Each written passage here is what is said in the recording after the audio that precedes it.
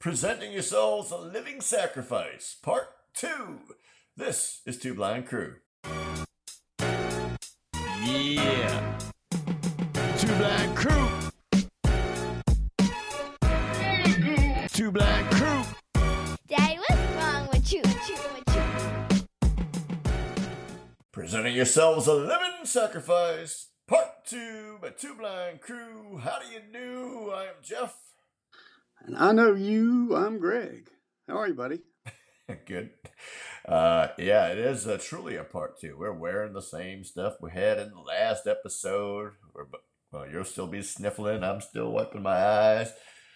Woo! Allergy season is a beautiful thing. But we wanted to pick up where we left off, more or less, talking about presenting yourselves as a living sacrifice, straight out of Romans chapter 12. We mentioned last time that sacrifice isn't giving up something or being made less, that others or God would somehow, be the benefactors. It's literally from the Hebrew word korban, which means to draw near or to lift up. So we present ourselves as a living sacrifice that, yes, we share the gospel with our mouth, we make confession, but also we should be living a life that draws people to God. So that's kind of where we left off. And you had some thoughts you wanted to go beyond, Mr. Gregory. Go beyond. Well, by the way, I did the little Muppet thing when you did that sound. I started looking up back and forth, like, where's it coming from? Just in case. I had to take a test. I don't know how I got into the Methodist ministry stuff as a pastor, because I had to take this test one time to get my license. It was a psychological exam. About 800 questions. So clearly they grade on a bell curve, huh? They had to have. A Liberty Bell. It's cracked. There was a guy sitting there, and he really obviously didn't want to be there. He had reading his newspaper and had these little glasses on the end of his nose. And I got this one question. It says, do you ever hear voices and not know where they're coming from? And I looked at this guy and I said, do I answer that from a blind guy's perspective or somebody that has sight? I hope that guy's not one of our subscribers, because we're going to see our subscriber count go down by one now because you brought that up. No, it'd make him feel good you talking about him. There you go. Speaking of which, that's a great segue there. Do you suppose that a lot of people either, one, give offerings, and I'm not talking about money, I'm talking about serve in the local church, serve in a local mission field, because, how many of them do you suppose do it because that's the thing to do? Everybody's doing it.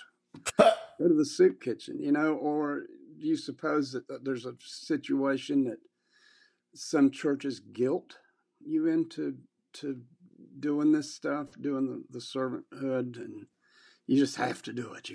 I have to go and stand outside at the soup kitchen. I have to, when you use that word, I used to catch myself saying, I have to go to church. You don't have to. You want to, or you don't. So the serving thing is kind of like that as well, isn't it? I think it's kind of an all of the above. Clearly, there's people that do it because they're at that point in their walk where, I have to serve, not because somebody's telling me, but because something inside of me is compelling me. Like I'm drawn to it. Again, the korban.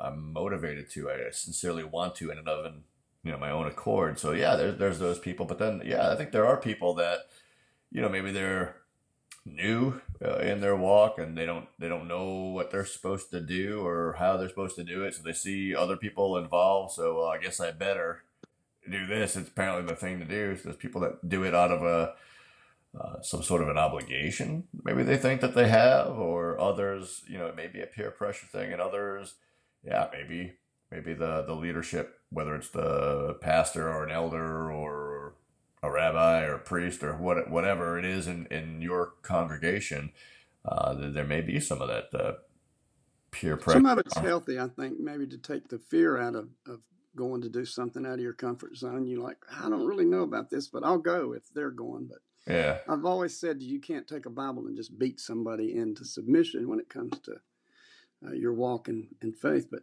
hey, what's that noise? What's up? It's time for Random Blind Man. Mama used to whip me with the George Jones album.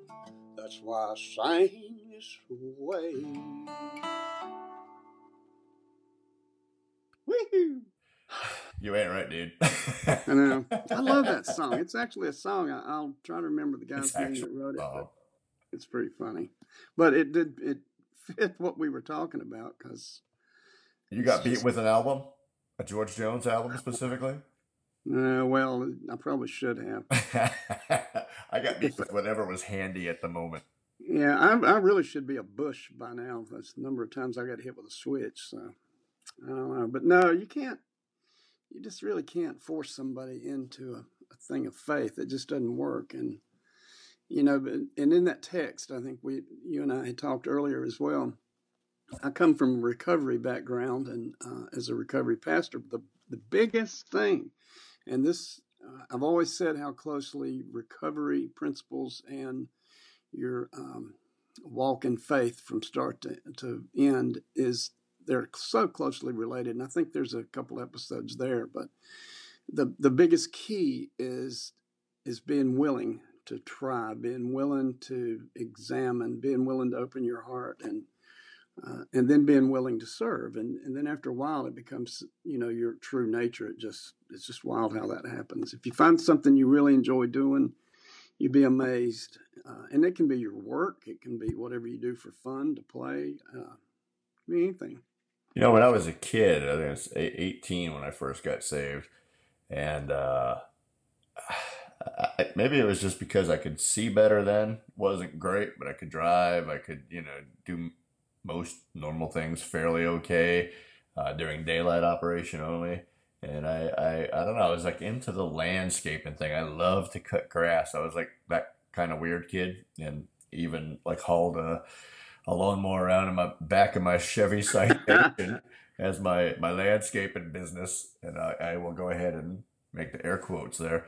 But yeah, I volunteered at my church. I would go out there, and not just on work day, but we'd go out and cut grass on a whatever schedule, and did a fairly decent job, I guess. I probably wasn't the best that it ever got done, but I love doing it. So yeah, it could be something like that. It could be singing. I love to sing, but yes, it's I don't think anybody loves hearing me. Let's just put it that way. Well, no, So you there's do. desires God puts in your heart, and there's also giftings, and they're not always the same. Mm-mm. No, I'm with you on that as far as music goes. I don't have much going on that. I like it a lot, but man, oh man, it's torturous for people. Maybe that's why when I was younger, I always played in bars so people could tolerate me. I don't know, but Oh man. it's amazing, the things that lead people to Christ. Oh wait a minute. Don't all musicians play in bars? Not Oh, to all. get it, bars, measures. It's Oh my, ah, my, holy moly! I failed. Mm, I failed. I have no, failed you. in bars, you're not right. Well, that was funny. You just It was funny. off yet yet. All right. Anyway, It's really weird sometimes the things that you can do. Just being kind to somebody goes a long way sometimes. That maybe they haven't even had somebody be decent to them lately. Something like just buying somebody's food in the McDonald's line or in a restaurant and saying, just pay for their meal. And, if you get that urge, do it. Buy somebody's dinner in a restaurant and just don't say anything much about it. And actually, if you see me or Greg in the restaurant, you go right ahead and pay that that's what I was getting at, tax. man. Yeah, we're okay with that. Like, wow, what a blessing. Oh, man. We should But try that. no, You and I should set a date and time that we're going to be at Outback, ordering the filet. ooh, Who shows up to pay? We may be there a while though. Watch. probably would. Nobody showed up. Didn't work. Place is empty. How are we getting home? Yeah, We just need a ride getting there. So, see, there's another opportunity for you to do ministry. Drive the blind guy there around. you go. Well, we do enough Bless my driving. good friends. We do enough driving our wives crazy, driving our friends crazy. Yes, we do. A lot of drive. Hey, speaking of crazy, I'm going to show my nerddom here. This is a ham radio centric joke, but did you hear about the two antennas on the roof? No. And they recently got married, and the ceremony was terrible, but the reception was great. Oh, God. Reception? Come on. Jeff. That's about as dumb as that song I just sang. Well, you It's gotta so much fun though. you gotta spread. Well, see, I don't know. What are we talking about? Getting beat. Oh, are you threatening me now? Huh? You sound like my dad. You threatening me now? Gonna get beat? Oh boy. I just, I hope that we all can. I guess the trick is thinking and praying and being still once in a while and doing what me and you have a big problem with is just shut up and listen to God tell you. Open up some scriptures, open up your heart, and before you know it, you're living into some of the sacrificial living stuff, and it takes time, so you can't really expect it to happen instantly. But I think the whole thing, like you said, being willing to do it takes the fear out of it. That's right. Again, I seem to be stuck on Exodus chapter 25 for quite a while here, but that's those first 8 verses where God's taken up the offering for the tabernacle in the wilderness. There, as he told Moses. He told Moses. I was going to say it says, anyway. But he told Moses to take up an offering, a terumah, from those who are willing, those of a willing heart. So, it might be a dangerous thing. A lot of pastors in leadership aren't going to like to hear it. But if you're not doing stuff with a willing heart, it's better not to do it. You're not fooling God. You're not fooling anybody. And if you're not willing to serve, it's beyond the money and financial thing. If you're not willing to participate in a particular ministry, just don't do it. It's best for you. It's best for the flow of the Holy Spirit and doing things for the kingdom. Just don't do it. And pray God will lead you to what you are intended to do and what is motivating and exciting to you that you will want to participate. Would you that statement?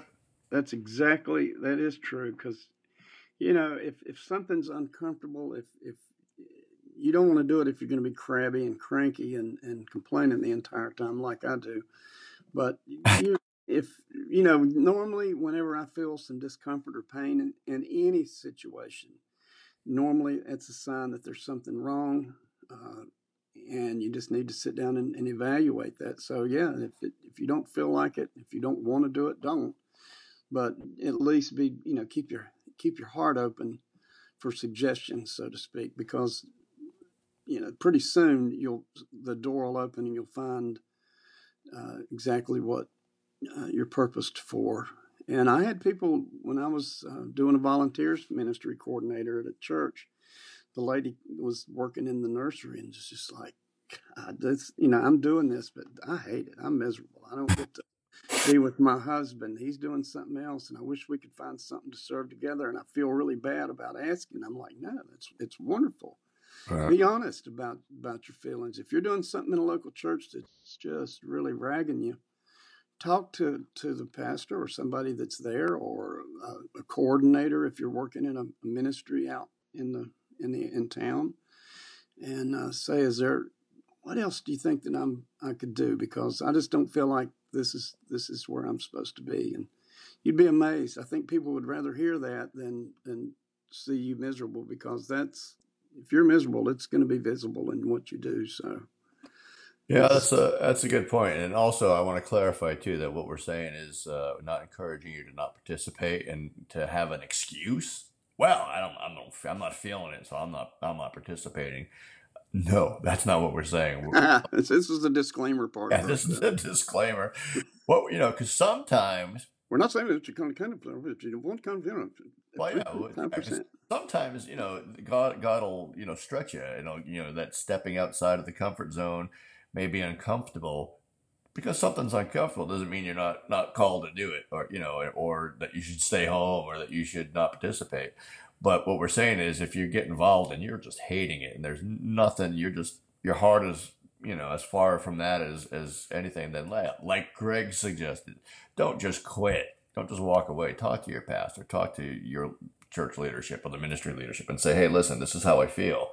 This isn't really seeming to be my thing. What do you think? What do you see as my giftings? This is what I think I'm interested in, or maybe you might not have any interest in anything. Maybe you're one of those people, and maybe that church leader sees something in you that you don't. And yeah, try stuff. Yeah, you need to. Yeah, and you'll be surprised. I mean, you're gonna have something. God's called all of us to be active members. Having a disability, not an excuse. Having whatever, just very little training, not an excuse. Get the training. There's something for everybody. We're all part of the body, and a body that is healthy is a body that is active. Exactly. And even if you think it's a small thing, I mean, so many times I would just sit and call people on the phone and say, "Hey, how's it going today?" And I was real comfortable with that, especially when I first lost my sight. I didn't feel real comfortable trying to wait on tables or do certain things. It was dangerous. You didn't want me pouring your coffee. No, sir. So there's those things that but just calling somebody on the phone and saying, "How are you? You need anything? Can I get something for you?" That means more to some people. You wouldn't think it does, but basically dig around and seek out opportunities to serve. And it's all about being in community, being one body. So, And speaking of community, if you're not already part of this community, we invite you right now to go ahead, click the subscribe button, join us, jump on in, and don't just be an observer only. Get involved. Follow us on Facebook, facebook.com/Two Blind Crew. Put a comment down at the bottom. Get interactive with it. And if you are able, if you go to Gmail account, go ahead and subscribe. subscribe. Never mentioned subscribe? I think they should subscribe. Yeah, and share. And if you don't have a Gmail account, I don't know, a couple blind guys figured out how to do it. You do it too. Just go ahead and create one, even if you never use it, just so you can subscribe and like, because we like that. And also, let us know what we need. Maybe we need to shut up, but maybe 20 more milligrams, I'm guessing. Yeah, we need a lot of stuff. Medication. We got emails as well that you can contact us if you'd like to talk about something on a one-to-one basis. Man, we'd love the opportunity. I'm Greg at twoblindcrew.com. I'll give you a wild guess. I'm Jeff at twoblindcrew. Yeah. .com. Drop us a note. E flat. We'd love to hear from you. Well, that would work. The next song will be in E flat, and we'll let Jeff sing it. That's what well, thank y'all for tuning in today. We really appreciate it. This has been fun. All right. God bless y'all. See you next time. Bye now.